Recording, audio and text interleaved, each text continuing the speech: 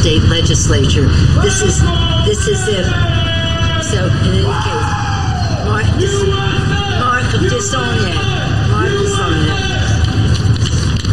Republicans seek to take control of the House of Representatives. Republicans are going to retake both the House and Senate. A liberal MSNBC host warning Democrats about the potential for a red wave.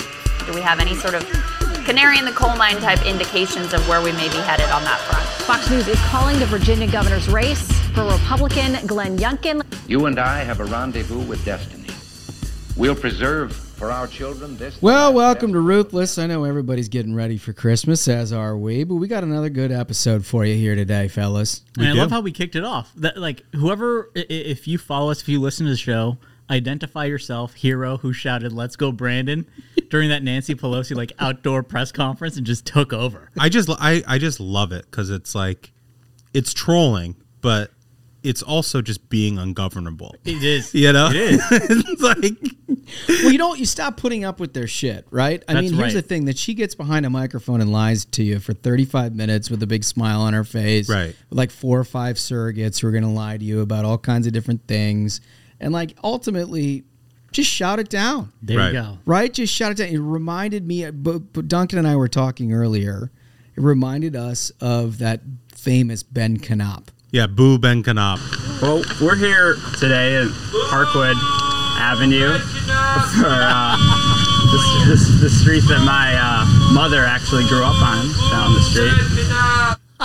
So this dude was is a lib running for, I think, governor or mayor of Cleveland or something like that. I think Columbus. It was somewhere in Ohio. Somewhere in Ohio. But this dude, he set up this big press conference to announce he was going to run. He would think he was a member of the state legislature or something else. But he did it in front of this apartment building, and there was this guy who was standing out on a porch, right, in an apartment right behind him, who knew who he was. Well, clearly there'd been some sort of altercation with this guy, yeah. Where they're pulling out the the stage and the microphone and the media's arriving. They hadn't cleared it with this guy. No. And he didn't enjoy that. He was totally ungovernable. My favorite thing about the Ben Knopf clip, and I highly recommend our listeners, if you're hearing this and you're like, who is Ben Knopf? Go to YouTube, look this clip up. You want the definition of ungovernable? I love it.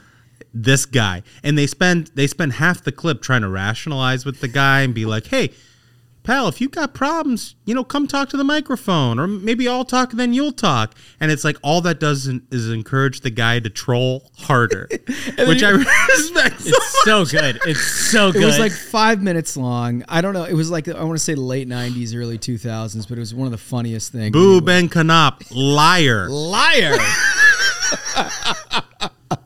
Anyway, we got a nice episode. Let me start with something a little bit more contrite, obviously respectful. Senator Johnny Isakson had passed away over the weekend. For those of us who knew Johnny and had worked with him and his staff, he was one of the most absolutely decent human beings you'll ever meet in your life. He was a Republican senator from Georgia, and he ran the ethics committee for a number of years. He was amongst the most incredible men of integrity, thoughtful, appreciative. I think, McConnell said of him once, he was if there was a vote on who would be somebody you admire the most in the United States Senate, he would win 100-0.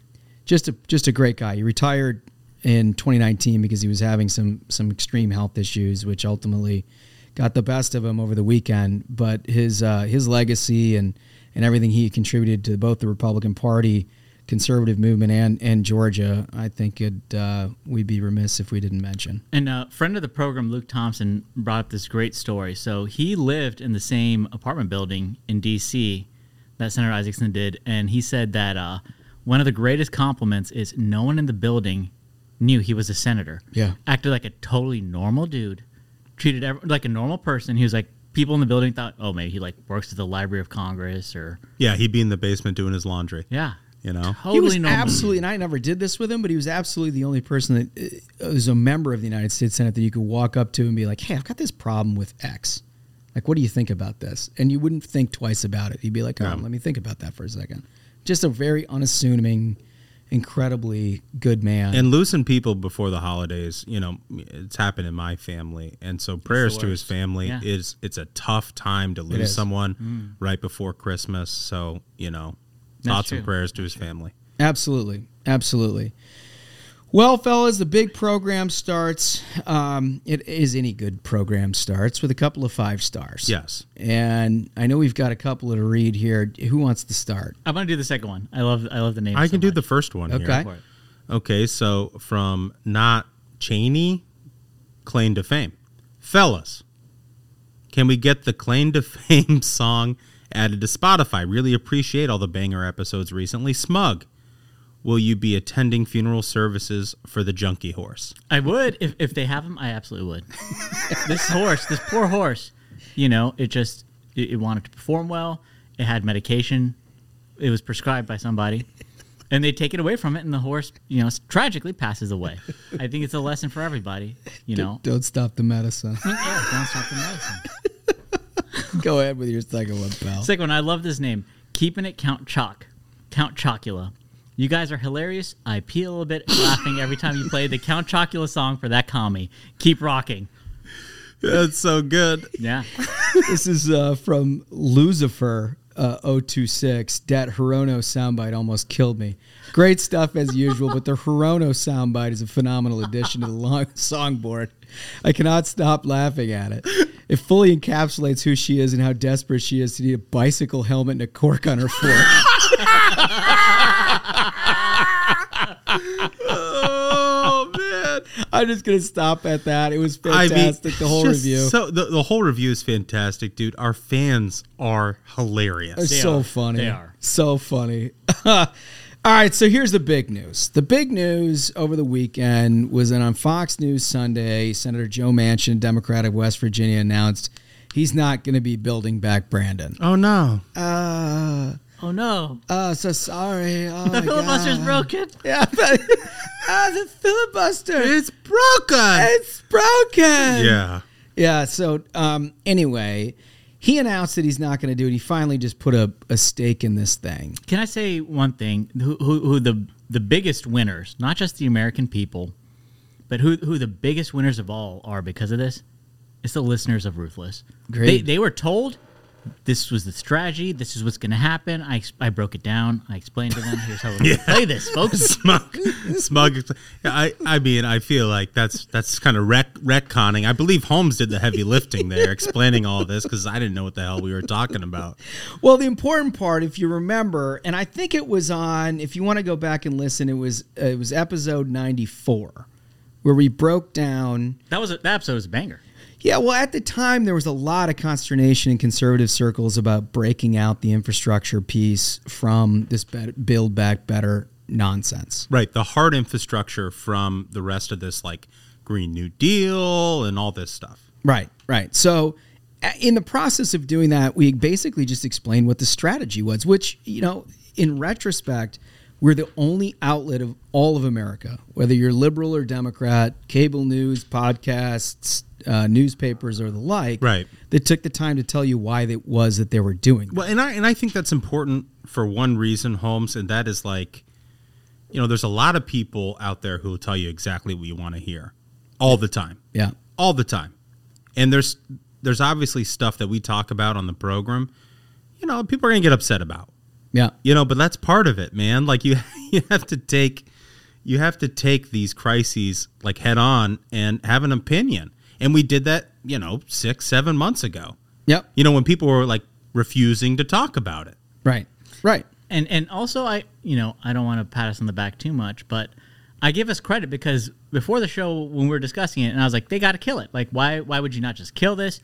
You know, I'm against anything. I feel we should oppose Dems on everything, but to give us credit, we were like, hey, let's hash it out live. Let's talk it out live. Well, look, I was skeptical of it too. You know, I mean, I thought it was a risk, you know, to do it that way. But I think in the long term here, it's actually, and not only that, like, look, it's totally possible that somehow Chuck Schumer strong arms a bunch of people and the Biden administration accepts some concessions from Manchin and they figure out some way to get there. Yep.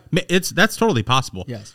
But they have spent now 8 months doing this. Yeah, well, it'll save you trillions in the process. Yeah. Whatever they get to is not going to be the $6 trillion thing that they started with. Right. And the point that I made is that when I was the chief of staff in McConnell's office, and when I was just working in McConnell's office, when we were in a minority position, it's not enough to just figure out how to try to leverage your no, because you have a blanket no on big things like this. Like, Republicans aren't going to vote for stupid shit like this. But when you're in a minority position and it doesn't matter whether or not you can affect the outcome with your no vote, you have to strategically try to figure out what leverage you have to prevent the worst from happening. And at the time, I explained that, during Obamacare, the main goal was to try to make sure that you didn't have a single-payer healthcare system, right? Which is entirely possible with 59 and then 60 votes in the United States Senate, right? Like, that was entirely. So what we try to do was just message as hard as we could and try to cleave as many from the field. McConnell is pretty famously good at reading people and what they need and what they don't need in these discussions. And his early read was that there was substantial support, universal support in the Democratic side, and a significant amount of support in the Republican side for surface infrastructure. Right? So the conversation would have been entirely about surface infrastructure. Yeah. It would have lost all of this discussion about the nonsense climate shit that they were dealing with, all the nonsense tax stuff that they ultimately proposed. That would have all been papered over by this, well, doesn't our country need to rebuild its roads and bridges? Which of course they do, right? So, but by taking that piece out and dealing with that in a bipartisan fashion, you're left with just the spinach. Yeah. Right? You're leaving just a very ideological, progressive view of what America should be like, and it gives yourself a better chance at killing the worst of the worst. Yeah.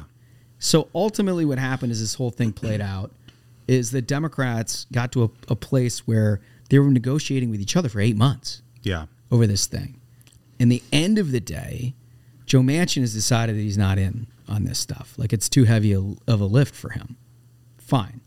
But it also, underneath it, has put a whole bunch of other Democrats in a terrible position. Right. Because they having pledged support for this disaster, are on the hook for something that's ultimately not going to become law. Well, you got AOC and Ilhan Omar out there yesterday or the day before on Twitter saying leadership has to explain this.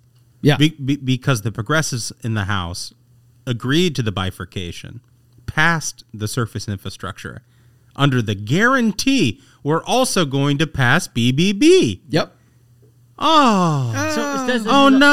Also, in hindsight, I got to give credit to, it kind of seems to me that when Mitch gave him an extension, you can have more time to play with this, it was kind of like, he was play bore on the floor. Right. Yourselves. Right. We're going to give you more rope to hang yourselves. Well, ultimately, you have a thin hand. Right, and this is about. It always is that way, and because it just extended the pain. Right. Not only was there more time where they're all fighting each other and being like, "Okay, we got to get Manchin on board," but now, look at this mess. Yeah. In my opinion, AOC has no choice but to primary Schumer. Well, that's just my opinion. It's tough to see. It's tough to see from the outside, and again, I was sort of skeptical of the strategy. Admittedly, I'll take the L. Yeah. I don't care. Yeah, same. But. Holmes, what would you say to the position that, if we just would have kept it all in one, Manchin would still oppose it? Well, the problem is that in any legislative conversation, you need to, when you're dealing with entirely opposition, you're talking about a Democratic vote. If they just hold their own, it's done. Right. You need to let air out of the balloon over a period of time to make it appear, which it is in real life, but make it appear as though reasonable things can happen. Right. The unreasonable stuff cannot. Because the backdrop of all of this is are they going to blow up the filibuster? Right. Right? Like you have to demonstrate through a project that you can accomplish something in the United States Senate. Right. Which they did. Yes. Without that, and I think without a conversation that lets some air out of the balloon as you go, if it was one constant stalemate, all you would have done is pull all of the Democrats together in a warpath footing.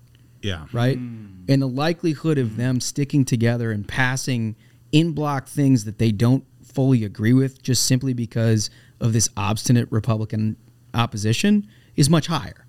Yeah. Right? I'm not making any guarantees about what they ultimately would have voted for or voted against, but your chance of success is substantially that's less. a good point, because I've seen, oftentimes in the past, Dems will play the whole, like, Republicans are just being obstinate and blocking, and that shit ends up polling. It ends up catching.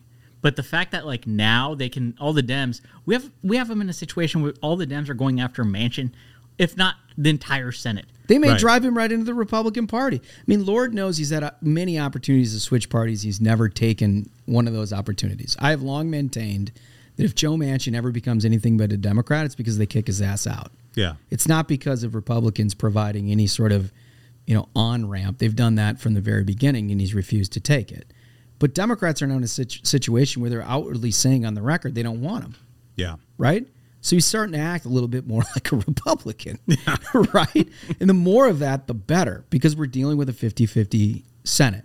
Ultimately, I think here, like, to wrap this up, I think what you need to think about from a standpoint of somebody who's really interested in politics, who watches this stuff on a daily basis, is that strategy matters. Mm-hmm. Right. Strategy is super important. It never gets the headlines. Listen, you can't talk about it in public or it wouldn't be a strategy.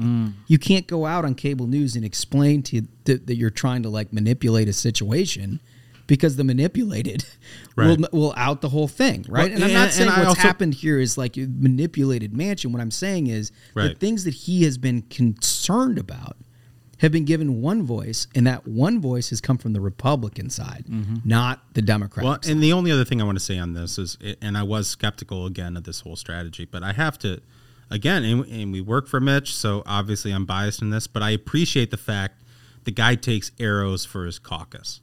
Like, and he's not out running running a victory lap. Right. He's not running in front and taking a victory lap and doing an end zone dance. This guy goes out there and he takes the arrows, and everybody says, oh, well, he's wrong, and yada, yada, yada.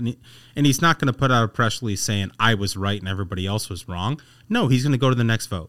Right, because it's the only one that matters. Because that's what it means to be the leader of the party. Right. This is what I also want to cover. Is there were some really wonderful tweets that we have to go over. AOC says, quote, what we really need to do is crack down on the Senate, which acts like an old boys club. Like, folks, how many branches of government are like the Dems going to be like, this is the problem? To preserve democracy. Yeah, I mean, you have to, number one, you've got to pack the Supreme Court. Number two, Senate's got to go.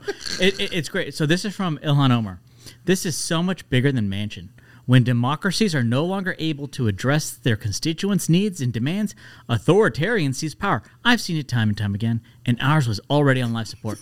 You control the House, you control the Senate, you control the White House, and yet it's like democracy is just on life support. They're also totally telling on themselves. They say authoritarians are going to be taking power. Also, we want to do authoritarian things. Like, listen, folks, authoritarians could take power, so we got to control the Supreme Court, and we got to get rid of the Senate.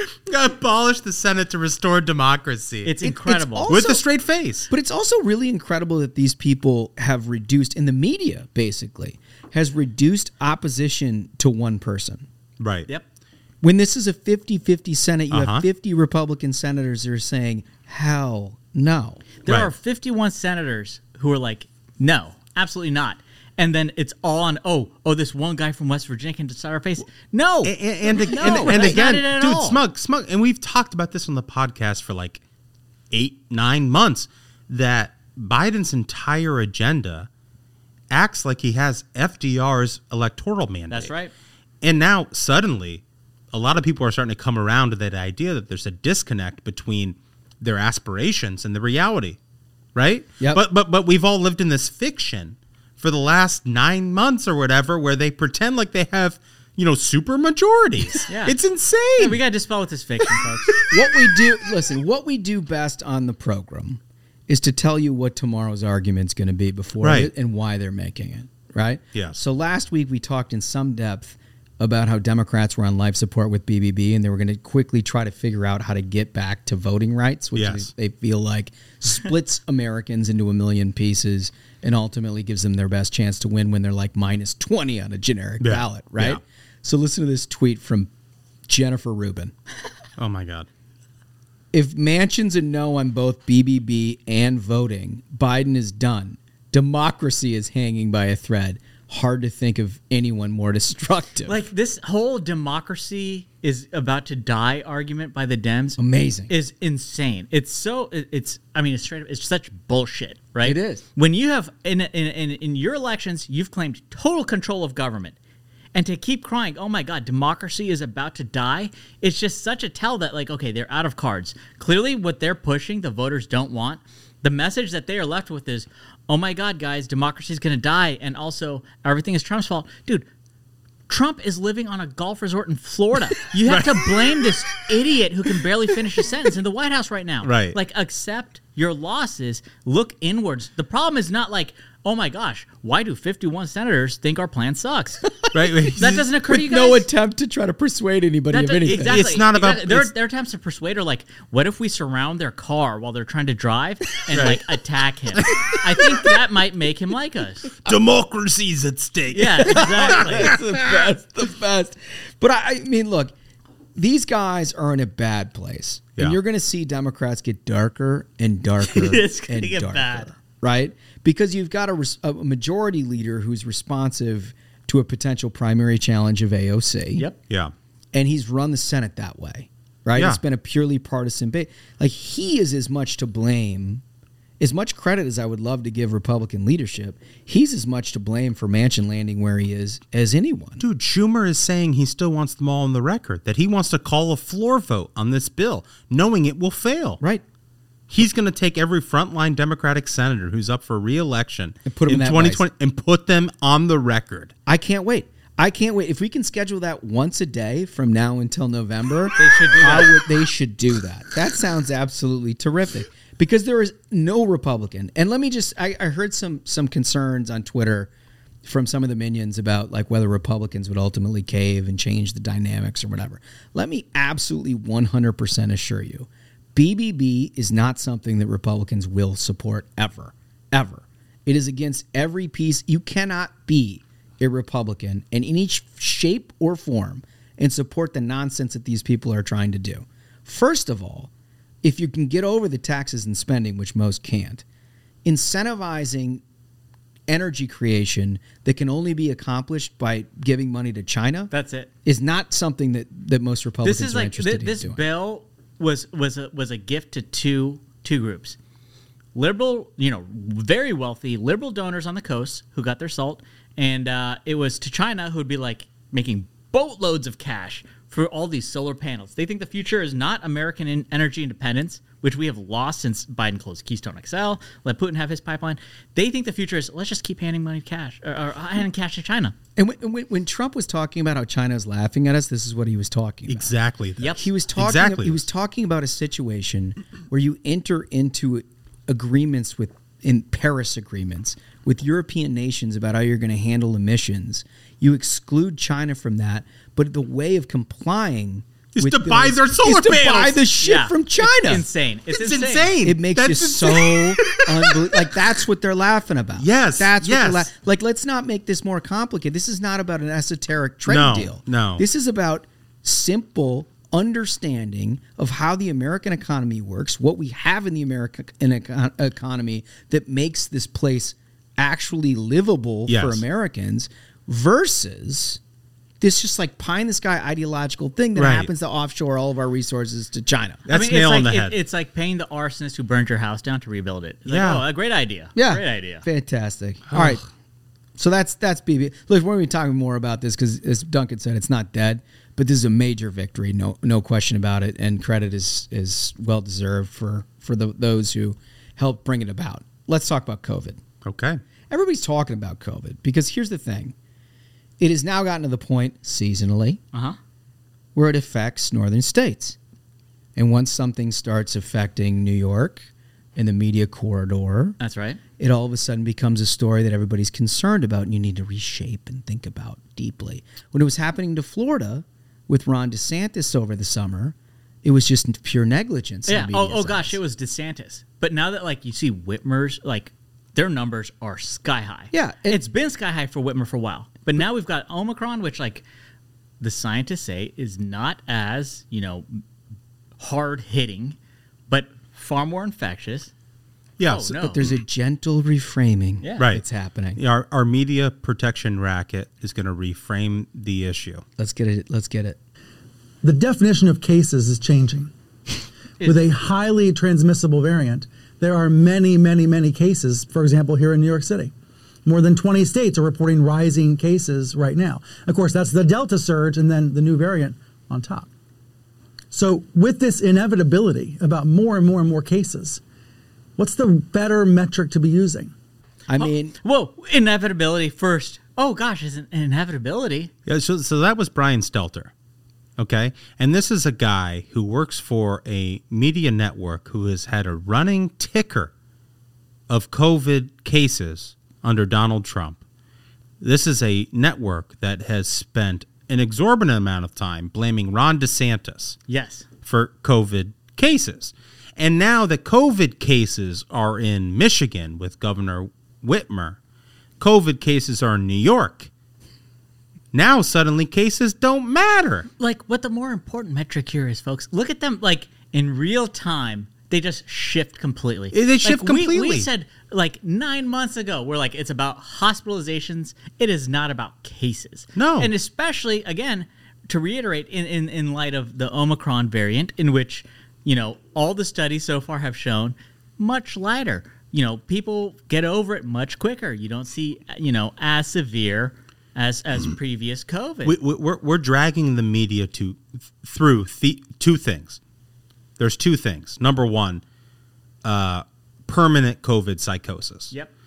Where they refuse to agree with the science that we all on the program talked about 9 months ago. Number two, the economics of their industry, and that is doom scrolling. Yep. Fear, clicks.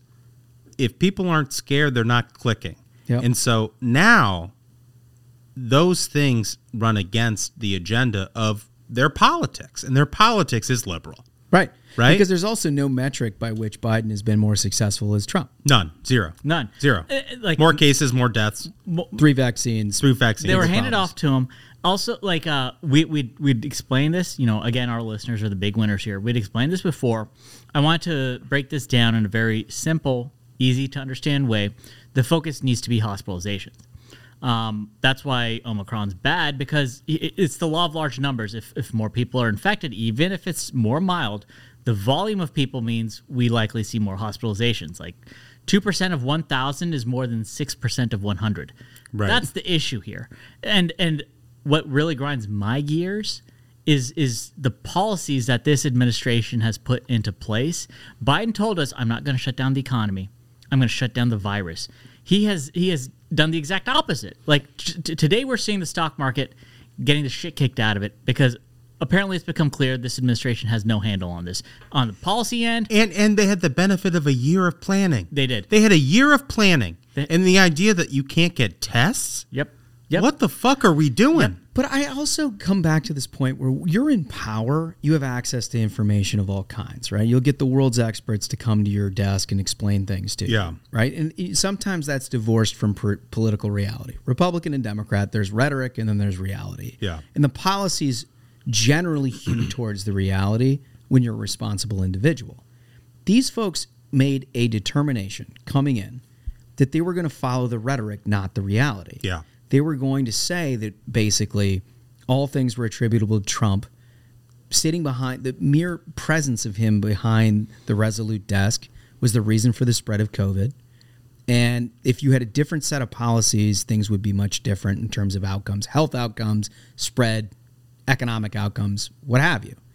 The economic policies that they put into place made things so much worse because they destroyed our supply chain, they destroyed the workforce, they destroyed an amazing amount of the way that the American economy works.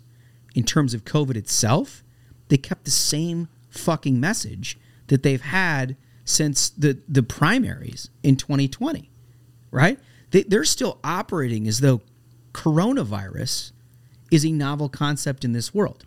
It is not. No. There are many coronaviruses. And like I said, like this administration, their policy approach is so backwards and ridiculous. There's essentially two paths. So the first one is shutdowns, panic, school closures, cancellation, The other is actually learning from we've had like 18 months, learning from the past, knowing, okay, don't infect grandma, get tested if you have symptoms, and use your head. But this administration clearly hasn't learned from any of that. No. I want to say it was December 4th or December 9th. They put out this edict that any Americans traveling overseas have to take a coronavirus test within 24 hours of boarding a flight to get back into the U.S. So here's the thing is, let's say you have Omicron and you're overseas and you've got sniffles, and admittedly, scientists are saying, oh, this is a very mild, apparently you get coughs. They're seeing cases where it's like 3 or 4 days people will pass through the virus. There's something about Biden that he just loves abandoning Americans overseas. What's the deal here? How is that the solution? Is it's easier for someone to illegally enter this country, and hell, they even get health care. You come to the southern border, they'll take care of you. Well, now $450,000 if you go in there you go. way. It is exactly. But for an American citizen, but exactly to your point, Smug. You're abandoned. Exactly to your point, Smug.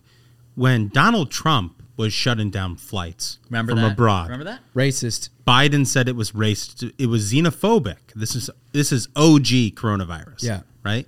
Delta surge. Biden doesn't have this edict. Nope. Now that Omicron, the most mild variant we've seen thus far, is spreading through the United States, now we have the edicts. It's ass backwards. It is. But here's where I think it gets more pervasive. Right. This is where I think it turns, and this is the giveaway that Stelter gave. Is that perhaps there's another metric, right? Perhaps there's another, like the metric we've been talking about for 9 months. Perhaps it is outcomes. Isn't that wild? Right? Isn't that wild? So wild. Okay, so for this avowed lib and defender of the Democratic establishment to now talk about perhaps 50% of the country plus many were right all along, and perhaps there was absolutely no justification whatsoever for keeping our kids home from school. Perhaps it made no sense at all to do vaccine mandates on people who are healthy young adults. Perhaps all of the policies that we put into place that have destroyed our economy and basically the social fabric by which we live in were completely wrong. But it's not enough to take fault for that. No. Now it's time to just reevaluate. There'll be no fault. There'll be no one at CNN who says, you know what, it was actually our fault. We're sorry. We're sorry. We had that ticker, that live ticker of cases on your TV screen for a year. It's not our fault. We're just going to reevaluate. And you see, look, there's been a huge uptick. We were looking outside of our world headquarters here today, and there was a testing site just out in Farragut Square. There was a line around the block. Yep. I have no question at all in my mind that there is an upsurge in Omicron virus and people are getting sick in record numbers. No question. But at what point prior to the pandemic would you see people doing that somewhere for a flu test? Mm-hmm. Would you see that? No. Or perhaps it's a result of what Brian Stelter and everybody else were doing over the last year and a half. So can I fear-mongering. I want to read a tweet from April 18th, 2020 from Brian Stelter. It says, I crawled in bed and cried for our pre-pandemic lives, tears that have been waiting a month to escape. I want to share because it feels freeing to do so. Jeez. Now is not a time for faux invincibility. Journalists are living this, hating this like everyone else. Just incredible. I mean, it is funny, and I want to laugh at it, but it makes me so fucking angry. Well, it's destroyed lives, and here's the thing: let's not.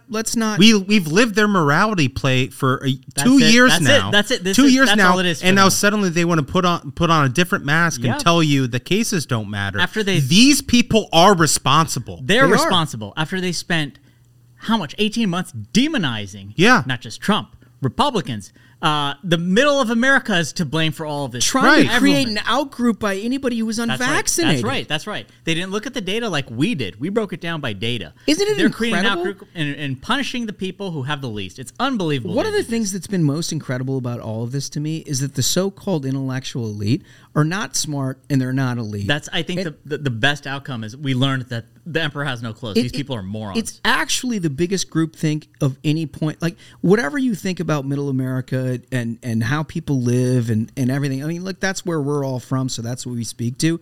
But if you're an East Coast elitist, whatever you think about that, do some introspection and try to think for a second. When is the last time I've disagreed with conventional wisdom? When is the last time I've actually thought for a second, about myself. what these intellectual elites are telling me and thought, I'm not sure that makes sense to me. Yeah. They Thought are for the myself. most conformist idiots that you'll ever see on the face of the planet. And they look down at all of us. Everybody listening They're to automatons, and they look down on us. They look at us like we're the rubes. Motherfucker, you're the rube. You're the rube. I want to also give myself credit because I instantly replied to Stelter and I said, you shouldn't cry. It isn't healthy for men. I did my part. I tried to disabuse him of that notion. I love that. I love that. That's so good. So all of this culminated, before we get off of COVID, all of this culminated in a White House statement, which in my mind, I've never heard an American government speak to its citizens like this, ever in my life. The quote is, "We are intent on not letting Omicron disrupt work and school for the vaccinated. You've done the right thing and you will get through this. For the unvaccinated, you're looking at a winter of severe illness and death for yourselves, your families, and the hospitals you may soon overwhelm." That is so fucking insane. But you're just a piece of shit. I'll be honest. There's is no other so way. insane. There's just no other. I wonder deeply whether anybody in the White House understands how insane their comms department is for issuing a statement like that. Like, is there anybody who's like, man, I wish I had that back? You've called. We are intent on not letting Omicron disrupt work and school for the vaccinated. For the vaccinated. Dun, dun, dun. Creating the outgroup we have told you about for months and months and months. These people are lunatics. They're lunatics. Lunatics. And that's the bottom line. Everybody is conditioned by all of the conventional wisdom, cable news, and CNNs of the world to believe that these are the people who have like sensible center policies. Yeah. Right? In the end, they're the lunatics. And like you look at the wording and the phrasing, they say right after that, you've done the right thing and we will get through this. An like example, it's a fucking therapy session. Elizabeth Warren, Cory Booker, Dem senators, both vaccinated, boosted, both have it. It's like, you've done the right thing. They could have been transmitting it to people. We had those Texas Dems, remember, this summer that flew in and basically just spread Delta all through Washington, D.C. Right. So the bottom line here is, when you're trying to create this outgroup of people to blame, there's a reason for it. And the reason is because you don't have the handle on the situation. Well, they don't have the handle in any shape or form. I mean, there is no permanent FDA commissioner. They're talking about this antiviral drug that Pfizer might release. There is no permanent FDA commissioner. The Biden administration says they're the only people taking this seriously, right? They nominated somebody last week for this position. No, I mean, they prioritized Count Chocula. Right. They want Count Chocula. They want Dale Ho. They want people who are basically going to do the bidding of like left-wing mad, like insane policies. They don't care about something like, an FDA commissioner, folks. We only have a pandemic. They're going to say everybody get vaccinated and then also wear a mask and then maybe wear 2 masks and then pause J&J and actually it's the unvaccinated fault. And then it's Delta and then it's Omicron. And you know what? Actually, we only care about letting Omicron disrupt work and school for the vaccinated. That's it. That's it. That's it. Incredible. It's just so fucking weird. The weird. messaging is so broken. But beyond that, the fact that all they are trying to do, here's the thing: is I learned this, from a great boss of mine early on. Is when you see someone blaming in a leadership role, it tells you, number one, they don't know what they're doing. They don't have any leadership skills. They don't have a handle on the situation, and they don't know how to fix the problem. That's a good point. That's a really good point. Well, and here we are. Part of what this ramification has entailed is a real supply chain issue. If you're wondering why there's no candy canes around, well, it's because of these people, too. There you go. New York Post reports. Weakness in peppermint crops for the COVID-caused logistical issues have created a problem for Big Candy.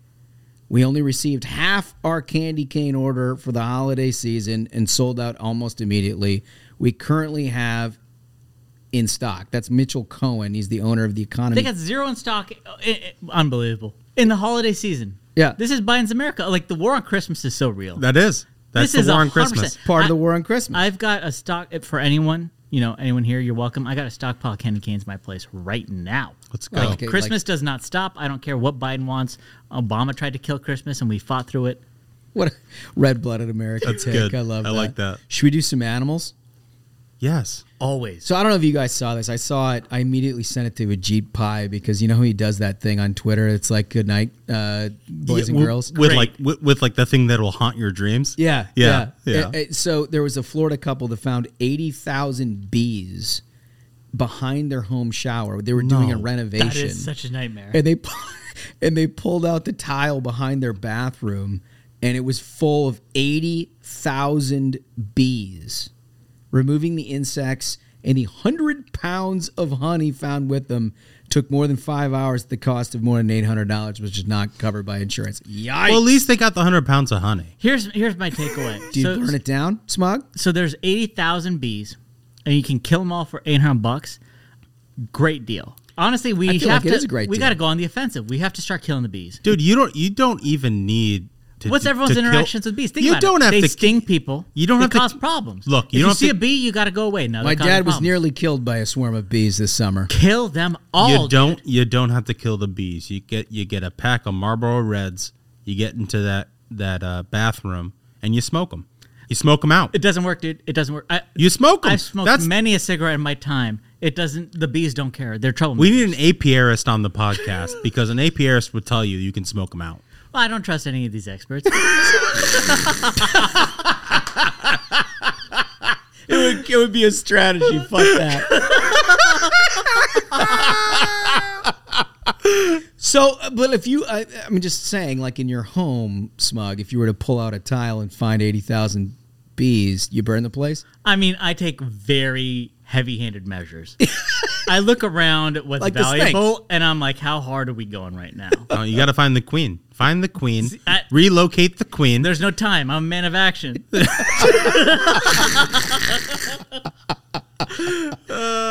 So good. Man. All right, so we've got more inflation news. I don't know if you want to talk about the pig painting. Smug, do you want to talk about the pig painting? Happily. So this is, and the name is wonderful. I could not be more tickled to hear this name. Pigcasso, I love it, sells paintings, or he sold a painting for 20,000 pounds. Pigcasso, this is a pig, folks. This is a pig? This An is actual pig? A real pig. The image that goes with this article is incredible. It says Picasso's talent was discovered when she was rescued by an animal shelter in South Africa, and her owner describes her painting style as abstract expressionist. And there's this image of this pig with like a paintbrush in its mouth, going at it, like at the canvas. And here's the thing: this is what's wild is painting's not bad. Painting is not bad. I mean, it's not like the pig's not like painting people. It's it's putting colors on paint. If you're like a Rothko kind of person or something, if you're. I mean, it's better than Hunter Biden. That's the thing. Wow. The pig's not going to get Hunter Biden money. Smug, I'm looking at this video right now. There's talent. Yeah, the pig. I mean, it's. So I've heard people definitely say deliberate stroke. I'll put it that way. Right. It's definitely a deliberate. And stroke. he's not on That's crack very cocaine. important. You gotta have. And he's not. And he doesn't seem to have a foot fetish at all. No. I mean, it comes down to it. Hunter Biden or the pig, more deliberate stroke. I'm going with the pig. Not on crack cocaine. Wow. I wonder if that's the kind of pig that can multitask. Like, do you think that's the guy that can, like, he can eat human parts? I think this is a more art-focused pig. Like, I invite everyone, look up A friendly Picasso. pig. This is something else. A friendly pig. But, I mean, the sad thing is it comes down to this, and I think this is really the problem with modern art is it's not about the art. Because if you put the Picasso head-to-head against Hunter Biden, Picasso 9 wins. times out of 10, people would pick Picasso. But me, personally, if I could get my hands on either piece, of course, I'd get a Hunter Biden. Do you know why? Because you can sell that. It's money laundering, folks. Like, let's be honest. You think anyone thinks Hunter Biden is an artist? Why are people buying those paintings? You just got to, like, send a picture to Biden and be like, listen, man, I need this in the bill. Guess what? Man. Disclaimer. Your son sucks ass. Disclaimer. This is Smug is not satire, doing funny. money laundering. We're laughing. We're laughing. We're laughing. I mean, let's be serious, folks. The pig has talent. That clown, Hunter, does not. The pig should get recognition, but you know what? Artists, they're never appreciating their time. That's right. Reward the pig. All right, so if you're anything like me, you've noticed when you're trying to prepare for the holidays, if you're going to do some cooking at home, which I am as a grill dad, that's right. You went out shopping and trying to figure out, like all the things you need. I always like to do a big beef tenderloin, like a massive one, right? Mm-hmm. Where I butcher the thing myself. All right. Yeah, I do it all kind of in one. It is 3 times, and I'm not making this up. This is my own experience. Yeah. This is not from any thing that I've found online. It is 3x what I paid for the same food last year. It's insane. So I was having this discussion with Seawright. Most folks know him as Costco Grill Dad. David Seawright. The prices on meat are beyond insane. Beyond insane. Like if you want to, if you want to get some pulled pork, if you want to smoke a pig, if you want to make some ribs, the prices that you are paying right now are astronomical. Minimal 3x. Minimal. It's nuts. Like you can go to Costco, you can get some food to feed a family of 4, and you're paying like what you thought a very nice ritzy restaurant dinner would have cost a year ago. It's crazy. So here's my thing. Just take a step back. Why is that? Me? It's because of Joe Biden. It's Joe Biden. It's 100% Joe Biden. There's nothing that has changed other than the supply chains that were affected by Joe Biden's policies and the currency change, which is affected by Joe Biden's policies. That's right. That has basically put us in the situation we're in. This is not a subjective thing. No.